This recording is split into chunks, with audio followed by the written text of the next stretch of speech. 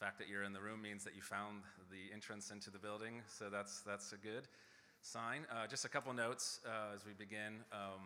One, you probably saw that at least on the east side of the building, there's a construction project that's starting that Waters is building a new playground in that space, so it will be like this for at least the next couple months, and we'll use entrance 3 to get into the building. A couple of people asked if the turf field is still open. It is still available, so I know some of the kids like to run out there, and especially as the weather gets warmer. So it's just really the space right in front of the gym that's blocked off.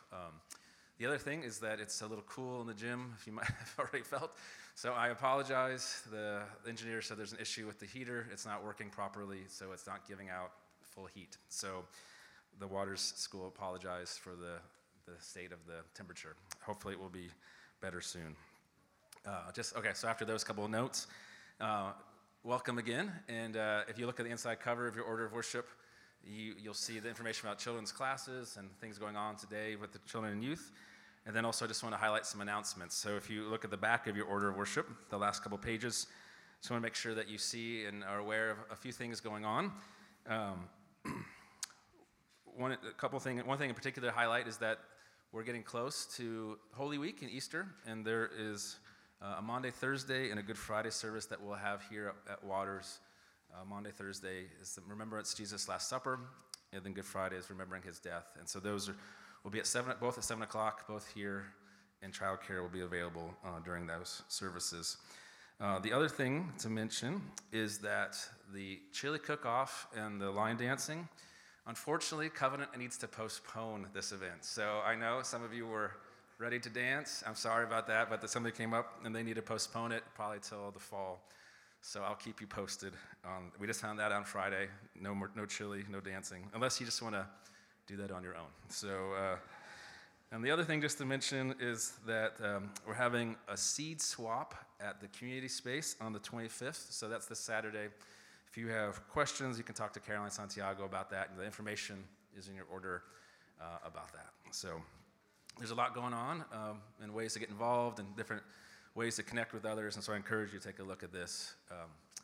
But God has called us and invited us to come, to gather as his people, and to come and worship. Let's get ready to do that by taking a moment of quiet to prepare ourselves to come before God.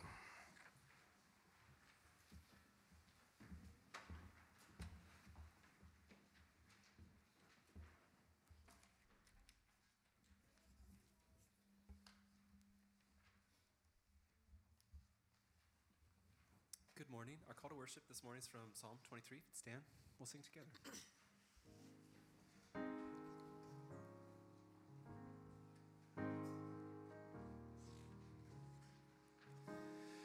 The Lord is my shepherd, I shall not want, I shall not want. The Lord is my shepherd, I shall not want, I shall not want. The Lord is my shepherd, I shall not want. He makes me lie down in green pastures. He leads me beside still waters. He restores my soul. He leads me in paths of righteousness for his name's sake. The Lord is my shepherd, I shall not want, I shall not want. The Lord is my shepherd, I shall not want, I shall not want. Even though I walk through the valley of the shadow of death, I will fear no evil. For you are with me, your rod and your staff, they comfort me. You prepare a table before me in the presence of my enemies. You anoint my head with oil, my cup overflows. Surely goodness and mercy shall follow me all the days of my life, and I shall dwell in the house of the Lord forever. The Lord is my shepherd, I shall not want, I shall not want. The Lord is my shepherd, I shall not want, I shall not want.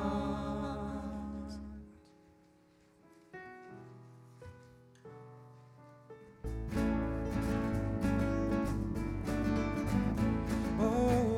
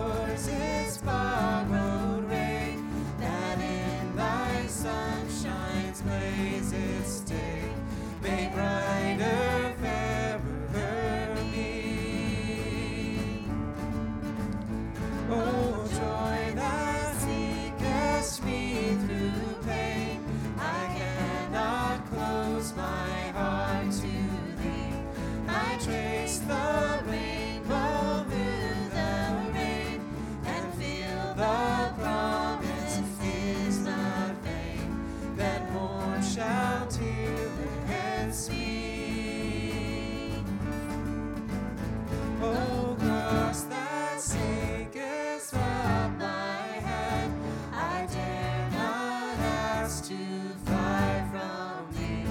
I lay in dust, life's glory dead, and from the ground there blossoms red. Life that shall endless be.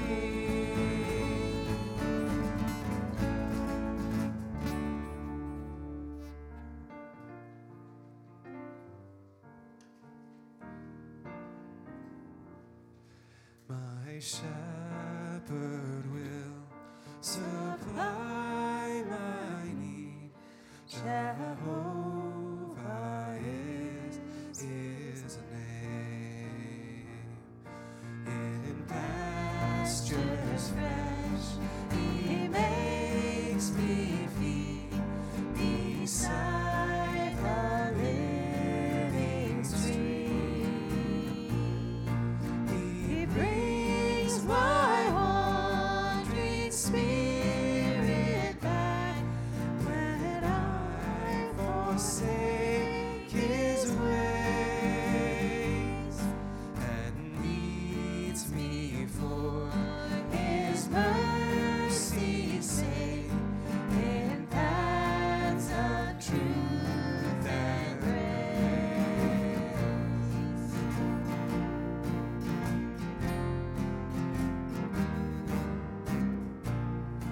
When through the shades of death I walk, your presence is my stay. One word of your supporting breath drives all my fears away. Inside of all my faults, does still my table spread. My cup with blessings overflow.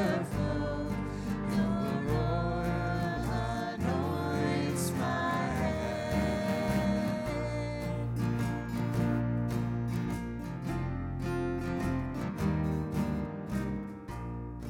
Your sure provisions, gracious God, attend me all my days. Oh, may your house be my abode, and all my words be praised. Here would I find a settled rest, while others come and come. No more a stranger nor a guest, but like a child at home.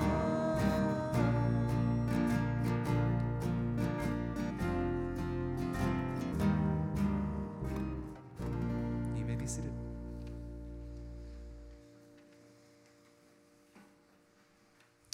Let's pray together. Almighty God, we know that we, all like sheep, have gone astray and turned to our own way. But you, Lord, in your grace and mercy, you laid our iniquity on your Son, Jesus. And Father, we rejoice in this final work of atonement.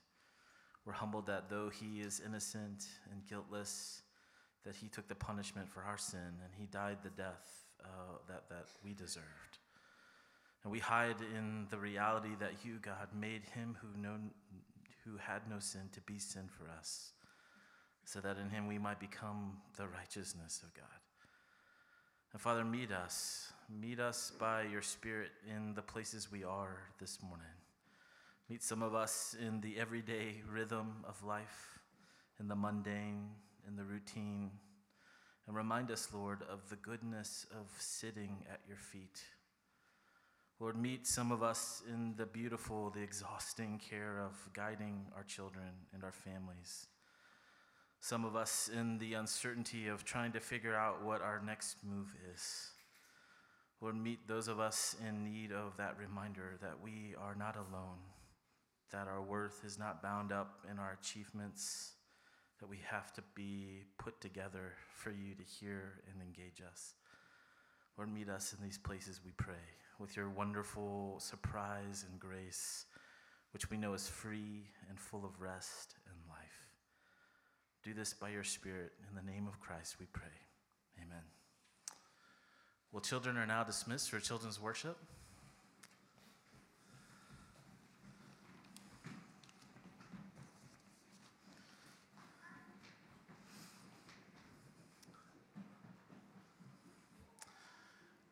We do turn now to our time of confession, where we acknowledge with God our sin, our need of him. And we'll do this together as a church and then have a time of quiet personal confession.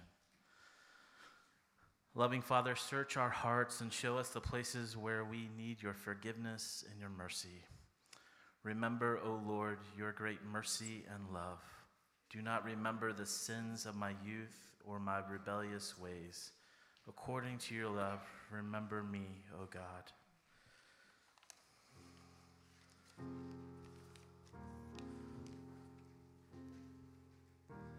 Come, ye sinners, poor and needy, weak and wounded, sick and sore.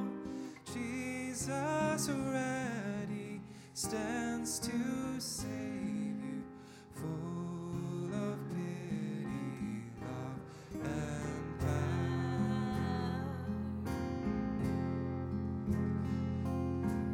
Come, ye thirsty, come and welcome God's free bounty glorified. True belief and true repentance, every grace that brings you nigh. Let not conscience make you linger, nor the fitness fondly dream. All the fitness he requireth is to feel your need of him. Come, ye weary, heavy laden, lost and ruined by the fall. If you tarry till you're better, you will never come at all. I will arise and go to Jesus. He will embrace me in his arms, in the arms of my dear Savior. Oh, there are 10,000 charms. Please take a moment of quiet personal confession.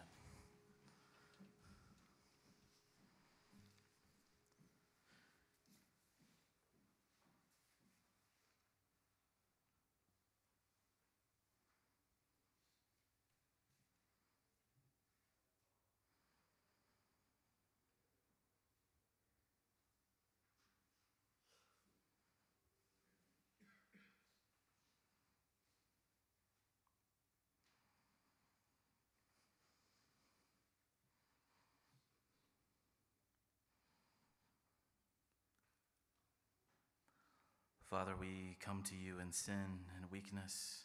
We confess it's hard to be honest about our neediness. Like Adam and Eve, we want to cover up our guilt and shame. But God, we know that you see us, and in your kindness, through your Son, you lead us out of death and into life. We give thanks in Jesus' name. Amen. Well, let's stand together to hear the words of assurance that come to us from Psalm 103. Let's join together. He does not deal with us according to our sins, nor repay us according to our iniquities. For as high as the heavens are above the earth, so great is his steadfast love towards those who fear him. As far as the east is from the west, so far does he remove our transgressions from us. For he knows our frame, he remembers that we are dust. Well, as we've been welcomed into God's family, let us also welcome each other in the name of Christ. I totally forgot to do that.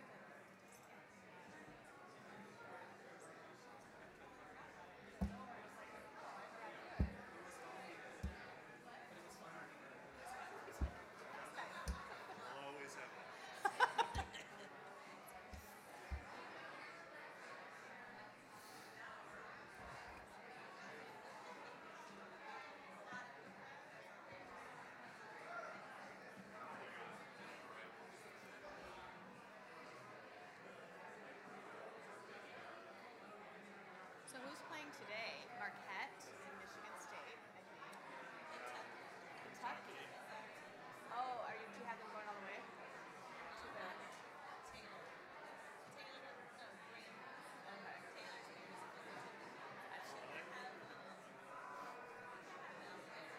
Okay. Are they still in it? Yeah. Is Houston still in it, right?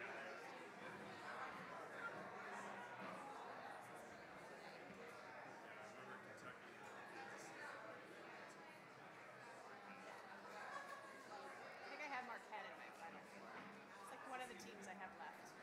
I think I have two teams left. I'm just glad to get out.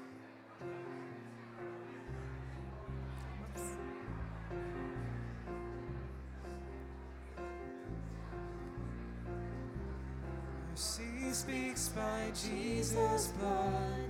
Hear and sing, ye sons of God. Justice satisfied indeed. Christ has full atonement arrayed.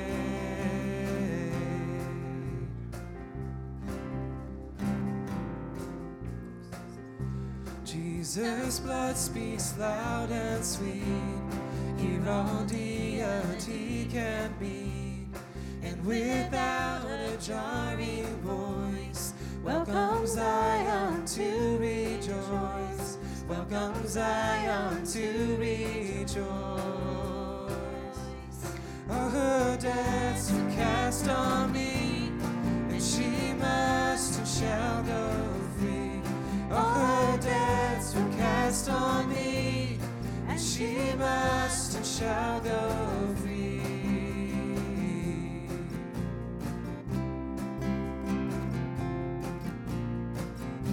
Peace of conscience, peace with God, we obtain through Jesus' blood. Jesus' blood speaks solid rest. We believe and we are blessed. We believe and we are blessed. All her debts were cast on me, and she must and shall go free. All her debts were cast on me, and she must and shall go free. Should the law against her roar, Jesus' blood still speaks with power. All her debts were cast on me, and she must and shall go free. She shall go free.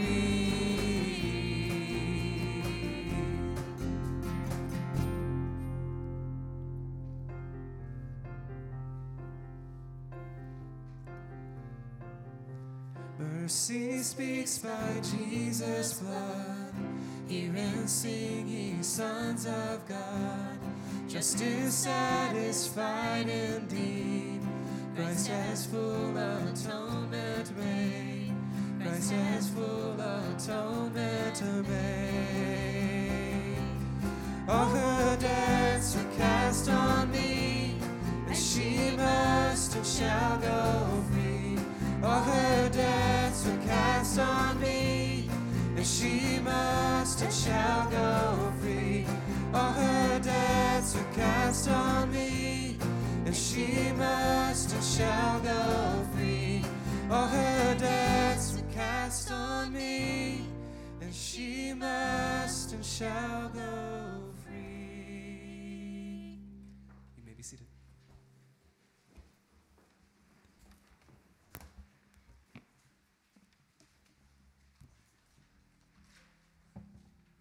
Good morning. Our gospel lesson this morning is John 11:17-44.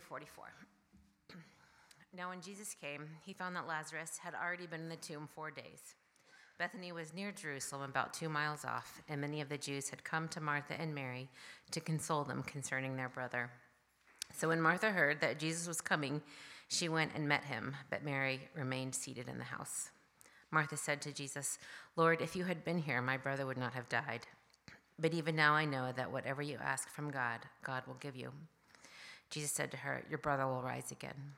Martha said to him, "I know that he will rise again in the resurrection on the last day." Jesus said to her, "I am the resurrection and the life. Whoever believes in me, though he die, yet shall he live. And everyone who lives and believes in me shall never die. Do you believe this?" She said to him, "Yes, Lord. I believe that you are the Christ, the Son of God, who is coming into the world."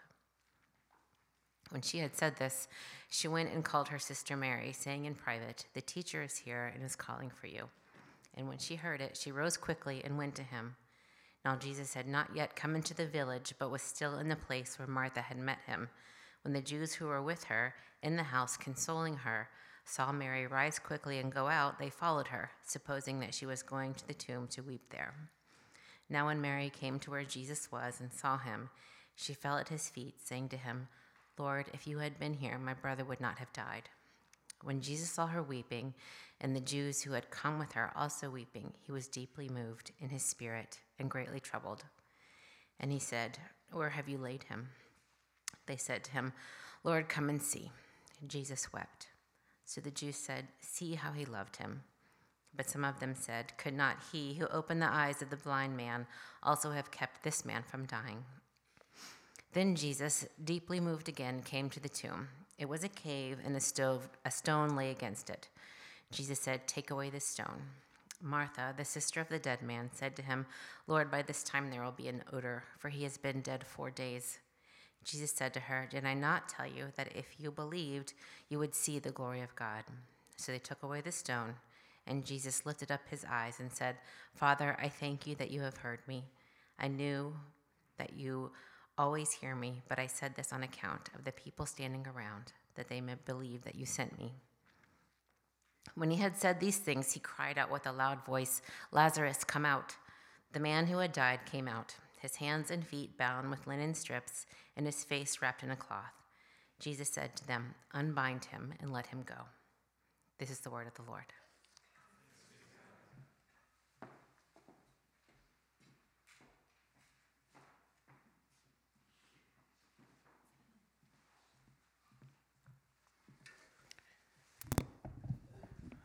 Good morning. It's good to be here with you. Thank you, Jackie, for reading. Sorry, let me see if I can fix this. I mentioned this in the beginning of the service, but just to mention again, I apologize for the temperature in the gym. The heat's not working properly, and so the Waters Administration said that they're sorry about that, and hopefully it'll be different next Sunday. But anyway, so maybe hopefully you'll stay awake for sure during the sermon. But today we're going to do something a little different. We have 2 passages that we'll look at together.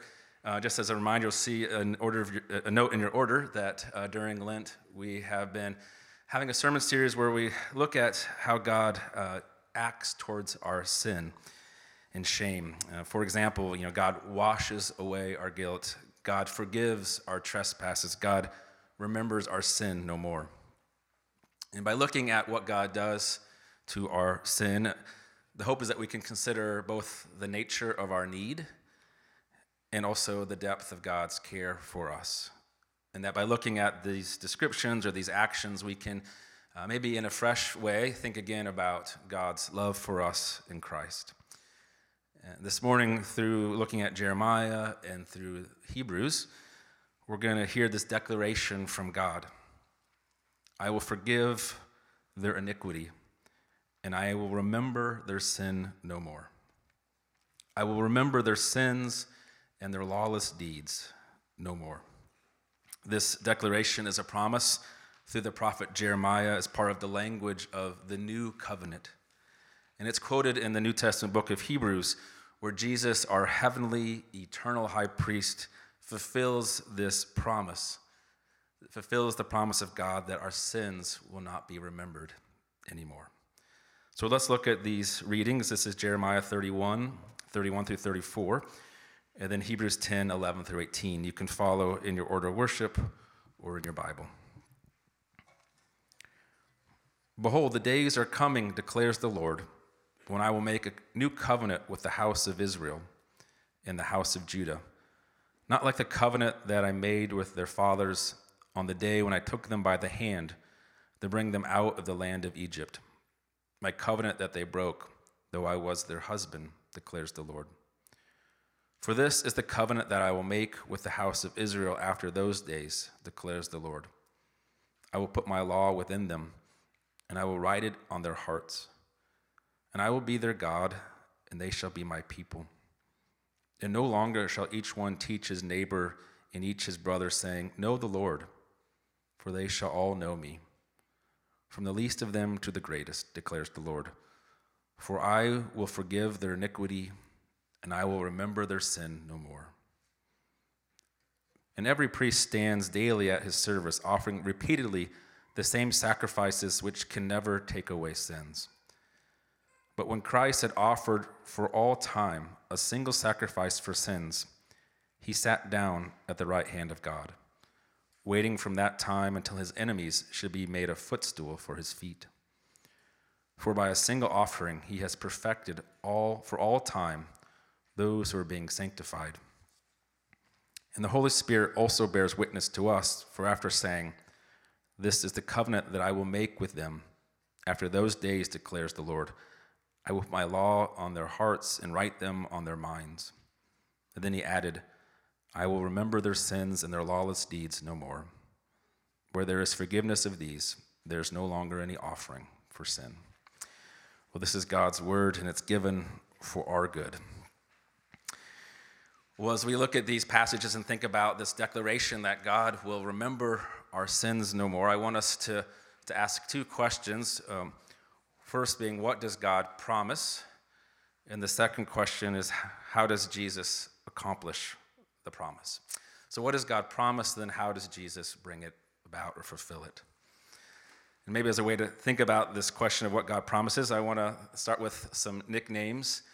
Think about the nicknames in our life. In Chicago, we have nicknames, right? The Windy City, the city with big shoulders. I didn't realize this, but I was Googling nicknames for Chicago. One of them is the Paris on the Plains. Did you guys know that? Paris on the Plains. So nicknames, maybe you've had one. Owen and I were watching a documentary the other day about street basketball in New York City, and all the players, I don't know their actual names. They all just had nicknames. Skip to My Lou, Helicopter, The Professor, The Dribble Machine, and my favorites, Hot Sauce, and Half Man, and Half Amazing. So we can think about nicknames. Maybe you've had some in your life. Sometimes we like them. Sometimes we get stuck with things that we prefer not to have. And it might be strange to think about this, but one of the ways to think about Jeremiah is he is a prophet that had a nickname. And I don't know if he liked his nickname or not, but he was known as the Weeping Prophet. The Weeping Prophet.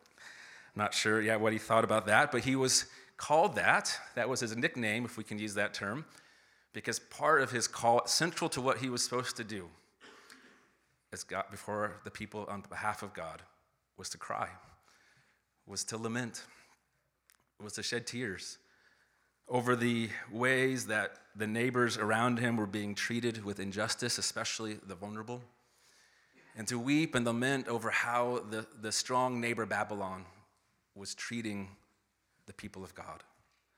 He wept, and as we can imagine from that nickname, he was ministering during a very difficult time. A difficult time where there was all sorts of difficulties internally, where the strong were looking out for themselves and forgetting the weak. And externally, the greatest strength of the day, Babylon, was crushing them, making life miserable. But it's in the midst of tears and lament that a day came that the Lord called the weeping prophet to deliver a message of hope. Restrain your voice from weeping and your eyes from tears, said God, for my people will return home. Say, for I have loved you with an everlasting love, and I have continued my faithfulness toward you. These words come from chapters 30 through 34, which is known as the book of comfort. That Jeremiah is filled with lament and weeping and worry, but in the midst there is these chapters, the books of comfort. They speak hope in the midst of despair. You see, the people, maybe we can relate to this, not maybe being exiled from our home, but we can relate to the pain of feeling the consequences of our actions, the consequences of our failures, or feeling just exposed by and mistreated by one who is stronger, more resources. And in their suffering and their tears and pain, the people were wondering to the prophet, wondering out loud, has God left us? Have our failures brought an end? Have we reached the end of God's patience and love? Did I mess everything up? Is my sin too great or too long? Or will the mistreatment that I have at the hands of others, will that simply be my story?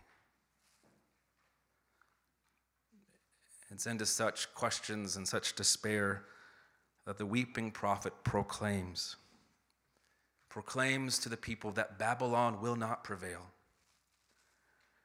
The final word will not be your neighbor's strength or their greed. The final word will not be your sin or the consequences that have come upon you. No, the prophet was calling out, saying that the Lord will be the final word. The final word will be the steadfast love of God. Why? For our God will forgive our iniquities and will remember our sins no more. And to capture the significance of this hope, of this, the possibility in the midst of tears, God uses the language of a new covenant. New here does not mean that the old is bad or the old has been forgotten. Rather, it stresses and affirms that God is still present, that God is still acting, that God remains faithful even in the midst of difficulties. You see, the language of covenant is important. God's covenant and promise to Abraham and Abraham's offspring is really the thread that runs through the scriptures. He makes a promise to Abraham and to Abraham's wife Sarah in their old age when they were childless. God says that your descendants will be as numerous as the stars in the sky, and that through your family all the nations of the earth will be blessed. And then when taking Abraham's descendants, Israel, out of slavery in Egypt, he says to them, because of his great love, I am your God, and you are my people. Now, when all seems lost, when the people have forgotten about God, especially in the midst of their stress and uncertainties, when Babylon has destroyed the temple and taken people into exile, God speaks of a new covenant. A new covenant as a way of saying that he remains. Into our fears and shame and despair, God proclaims, I will act in a decisive way. Even in the face of your sin, even in the face of a violent and fallen world, even when all hope seems absent, I will act according to my steadfast love. So you asked, what does God promise? And first we can see that he is present even in the midst of our worst times. But we can also then ask, what is the language of the new covenant? What language is given? You see, the new covenant we just read from Jeremiah promises reconciliation. A people gathered together and united to God.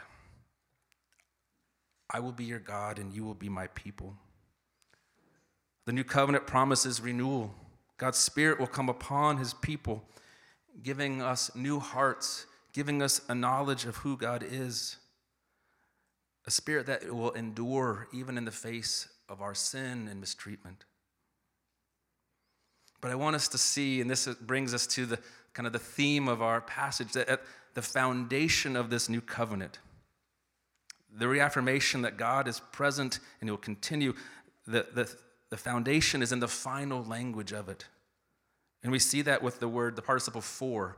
All these things are true for I will forgive your iniquity, for I will remember your sins no more. In other words, it is the Lord's forgiveness that makes the new covenant possible. The reason of God's enduring relationship, enduring promise of renewal, is because he is a God who is steadfast in his grace, in his faithfulness, in his forgiveness.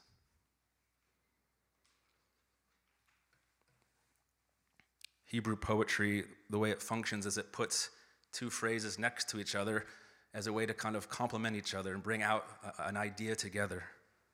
And we see that here, that the phrase, forgive their iniquity, and the phrase, remember their sins no more, are not separate thoughts, but they're rather complementary aspects of the same idea. I will remember their sins no more stands parallel with I will forgive their iniquities. God will forgive his people and will not punish their sins. This is the basis of the new covenant. That means our relationship with God is not lost due to our sin or trespasses. God, his mercy and grace and steadfast love declare to us that we are his people, and that reminds us that our relationship with God has, from beginning to end, always been based on his gracious movement towards us, always resting in his mercy.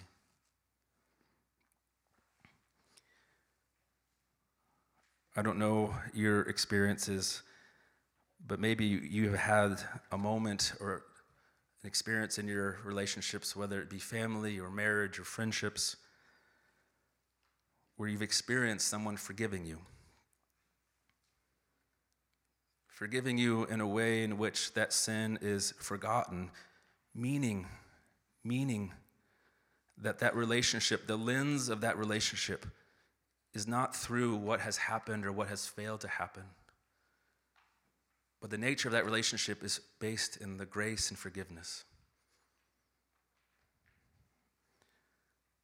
That one relates to you not in what you have done, not by remembering what had happened or what had not happened, but relates to you based in steadfast love and grace. If we've experienced that, or if we've longed for that, it helps point us to what God's saying here about his love for you. Because of God's forgiving love, our relationship with God is not defined by our sin. It's not circling around a remembrance of our failures. Rather, God relates to us as one who remembers our sin no more. This is good news. And it's at the heart of what God promises to his people. Reflecting on this promise then leads us to the second question that we can ask is, how does Jesus fulfill or accomplish this promise?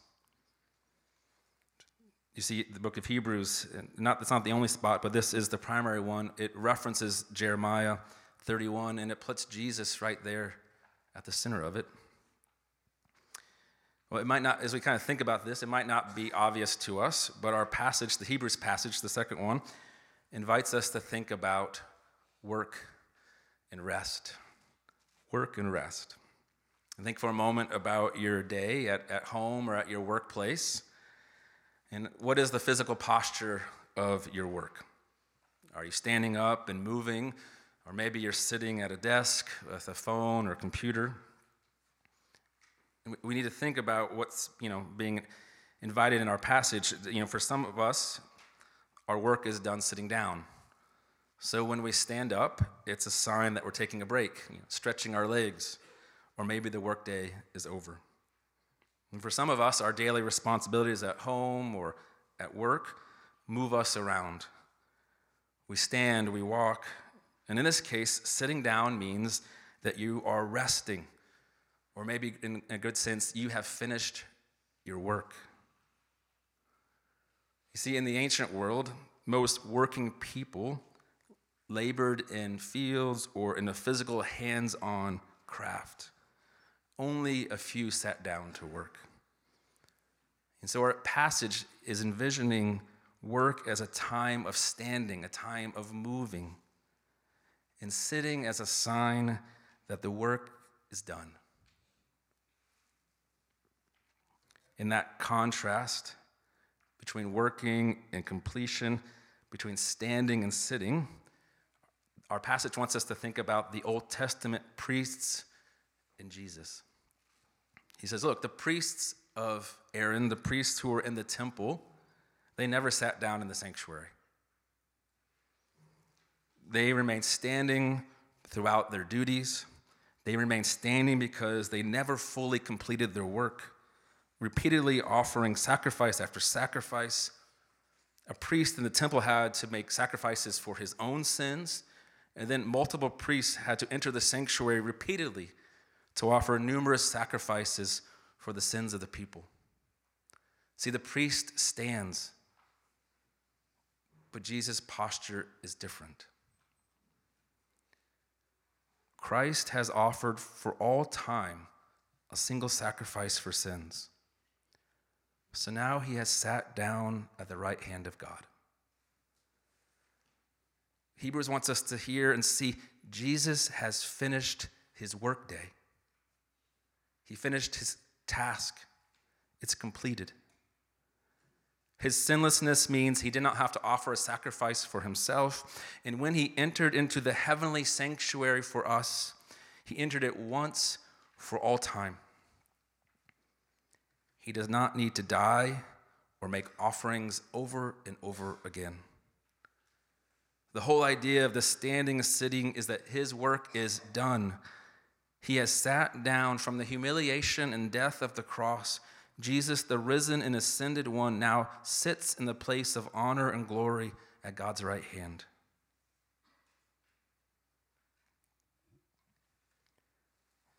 So how does Jesus complete this? How does he fulfill the promise that he gives an offering of himself that endures forever? And each Sunday, this table behind me, we celebrate communion. And as part of this, we remember Jesus having his final meal, celebrating the Passover with his disciples. And do you remember during the meal, Jesus speaks of a new covenant? It's language that we say every Sunday. He intentionally, using this language of the new covenant, connects himself with the promise of Jeremiah. This cup is the new covenant in my blood, which is poured out for you. We're probably used to it, so maybe it's hard for us to grasp the significance, but surely those who first heard it, especially those familiar with the promise of the new covenant, would have been stunned that Jesus is connecting his broken body and shed blood on the cross to all the promises of the new covenant, the reconciliation, the renewal, and the forgiveness. And so as we gather at this table, we gather as God's forgiven people. Our sin forgiven and forgotten. That's why this table is a profound blessing and a sign of the gospel. For our sin no longer stands between us and God, but that we have a place at the family meal of God, viewed not as simply sinner, but viewed as son and daughter of God. We gather in remembrance, not of our work, but remembrance of Jesus, celebrating the one who has sat down because he's completed the work on our behalf. At the table of this new covenant, there are no more offerings, no more things we have to bring, no more sacrifices we make to appease God, but we are welcomed by the grace of God in Christ.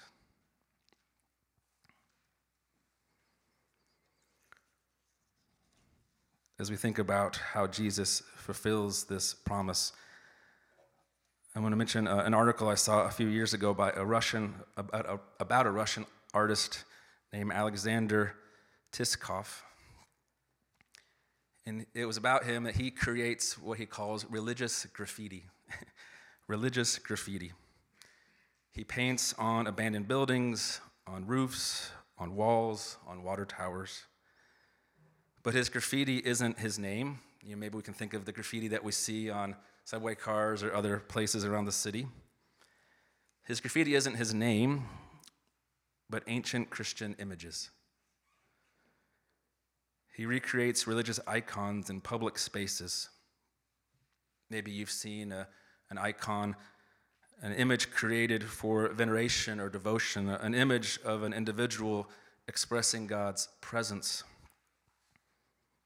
This artist's work is to create these icons not in the traditional religious spaces, but in the places of everyday life, inviting those who see to think about God's presence in the ordinary, God's holiness even dwelling in abandoned spaces.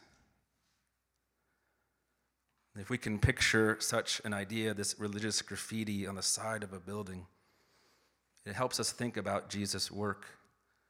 One, the incarnation, that God, the creator of all things, because of his great love for us, has drawn near to us, entering into our everyday and our ordinary, entering into the places of despair that Jeremiah wept over. But the religious graffiti doesn't just do that. It invites us to think about how when we have faith in Christ, when we're united to Christ, even as we go through our day, God says that we are with Christ in a special way. What do I mean by that? Paul, writing to the church in Ephesus, explains how we are with Christ. Because of God's great love for us, even though you and I were dead in our sins and trespasses, because of God who is rich in mercy, he has made us alive with Christ, and he has seated us in heavenly places with him. What I want us to hear when we ask the question, how has Christ fulfilled this, is what the gospel is saying to you is that you and I have a new position through Christ. Not only does God draw near to us in the places of our despair and brokenness and sin, but the promise is that in Christ we actually sit with him. We sit with him as the one whose work is completed. So today as we gather, as we come to the table, we do so not as those ready to bring a new offering or a new opportunity to God or a new statement about what we can or will not do. We come as those who sit with Christ, the one who has completed the work on our behalf, that we be forgiven and our sins would be remembered no more. We are truly forgiven. We do not look to anything that we have done or promised to do. We do not look at anything the church or the clergy can do, but we look at the work of Christ on the cross.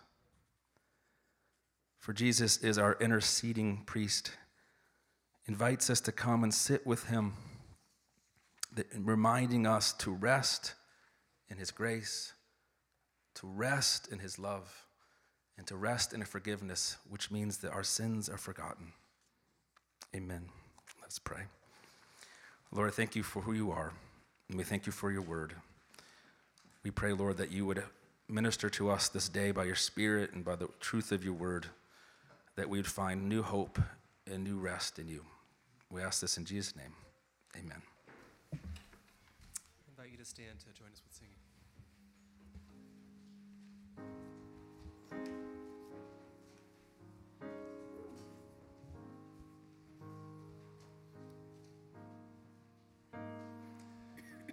When I survey the wondrous cross on which the Prince of Glory died,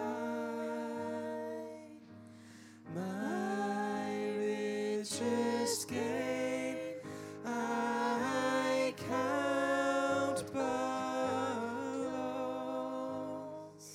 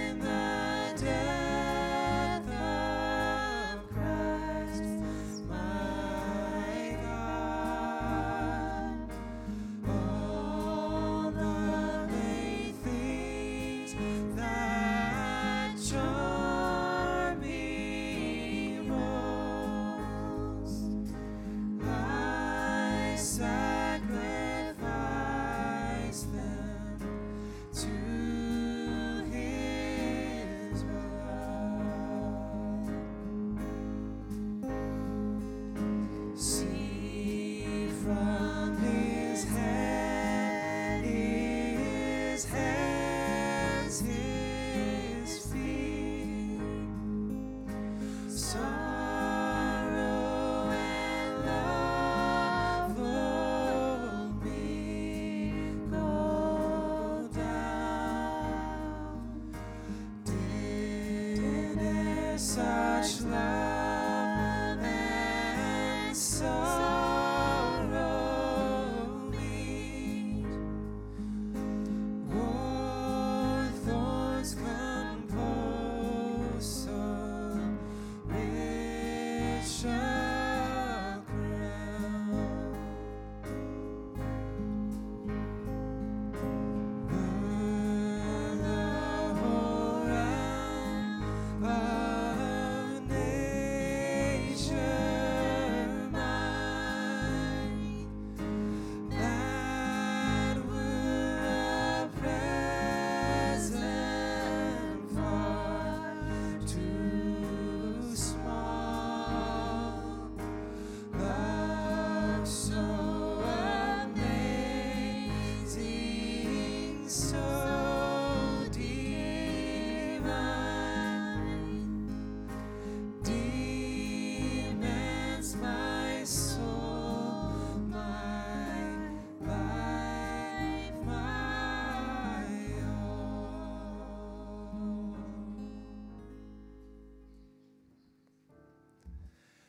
O God the Father, creator of heaven and earth, have mercy upon us. O God the Son, redeemer of the world, have mercy upon us.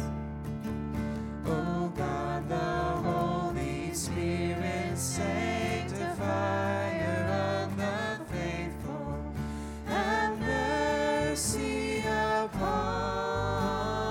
us. O holy, blessed, and glorious Trinity, one God, have mercy upon us. The Lord Jesus, on the night when he was betrayed, took bread, and when he had given thanks, he broke it and said, "This is my body, given for you. Do this in remembrance of me." In the same way, after supper, he took the cup, saying, "This cup is the new covenant in my blood. Do this often as you drink it in remembrance of me. For as often as you eat this bread and you drink this cup, you proclaim the Lord's death till he comes again." As we prepare, let's feel free to be seated.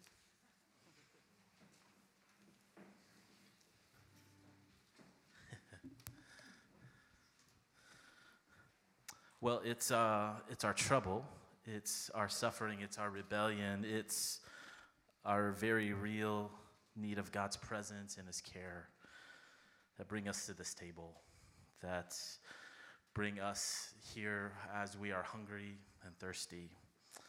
And friends, this table is a very visible, a very tangible reminder, a pointer that God draws near to his people. He has walked in the shadow of suffering. He knows the voice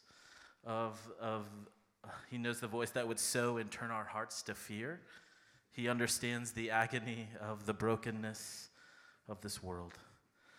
And Jesus, he not only walks into the darkness, he walks into suffering and death. And this table, his body and blood, when we take them in by faith, we take in the very rescue of God. To make atonement, to deal fully and finally and completely with the kingdom of darkness. So that for us, our lives are freed up to love, to forgive, to be forgiven, to hold our doubts and faith, to find really the surprise and joy when we experience his mercy and his grace. Friends, this is the life that Jesus died for us to receive. It is the life that we are invited to partake this morning. And so if you believe that, if you have in repentance and faith turn to Christ, then come and eat. Be filled up. Be nourished by his mercy and his grace. Father, thank you for this table. We pray that you would set it apart from a common use to a sacred and holy one. That you would come and by your Spirit meet us and nourish us in our faith with this bread and wine. We ask it in Jesus' name. Amen. Well, the night that he was betrayed, Jesus took the bread and he broke it, saying, "This is my body given for you. Do this in remembrance of me." In the same way, after supper, he took the cup and he said, "This cup is the new covenant in my blood. For as often as you drink it, do so in remembrance of me." For as often as we eat this bread and we drink this cup, we proclaim the Lord's death until he comes again. I do invite you to come down the center aisle to take the elements, to go back on the sides, and just to hold the elements until we've all been served, that we can eat and drink together. If you're not going to come forward for the elements this morning, you're still welcome to come forward just to place your hand across your chest. Pastor Chad or myself are happy to, we'd love to offer you a blessing. Well, at this time, the servers are able to come forward.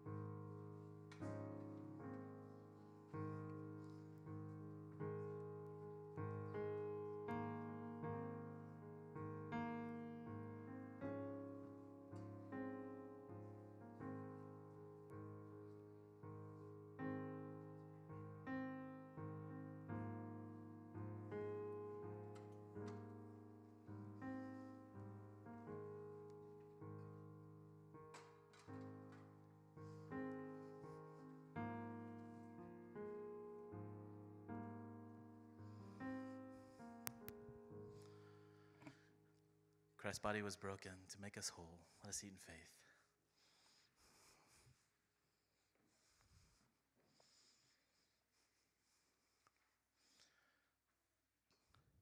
Christ's blood was shed to cover all of our sins. Let us drink in faith.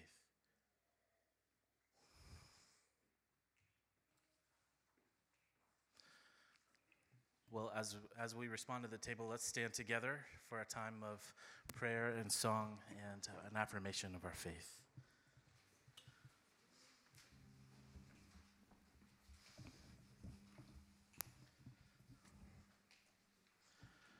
Lord Jesus Christ, you have made known to us the goodness of God by your perfect life, sacrificial death, and glorious resurrection.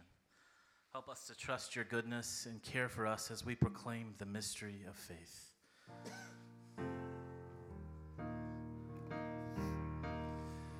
Christ has died, Christ is risen, Christ will come again. Christ has died, Christ is risen, Christ will come again. Standing in our place, Jesus suffered during his years on earth, especially in the tortures of the cross. He carried God's judgment on our sin. His sacrifice removed our guilt. God raised him from the dead. He walked out of the grave, conqueror of sin and death, Lord of life. We are set right with God, given new life, and called to walk with him in freedom from sin's dominion. Amen. You may be seated.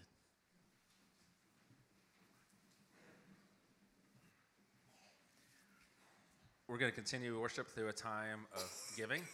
I invite forward the greeters that can pass. There's a basket. You can put your offering cup in, a gray basket, and then also an offering plate if you'd like to give an offering to the work of the church. You can also give you can see a note here through the website, or you can text as well if you're interested in doing that. But I just want to take a moment to say welcome, especially if you are visiting. Today we're glad that you're here. Thanks for joining us for worship. After the service, there is a time of coffee and bagels. It's in the Waters cafeteria, which is just to my left.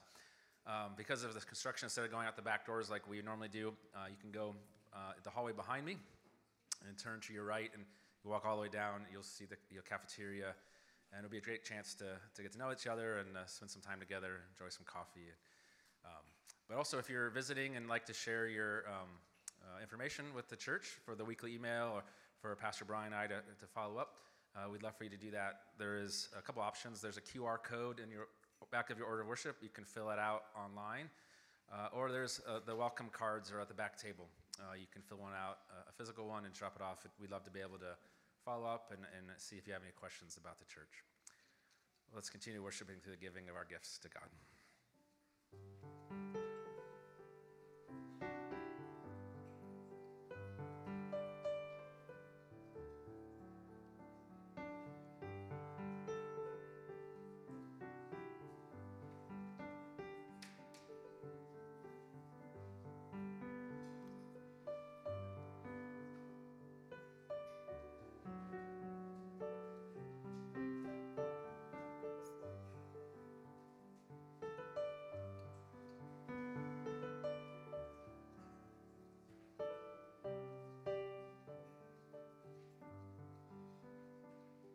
Please stand for the singing of the doxology. Praise God from whom all blessings flow. Praise him, all creatures here below. Praise him above, ye heavenly hosts. Praise Father, Son, and Holy Ghost.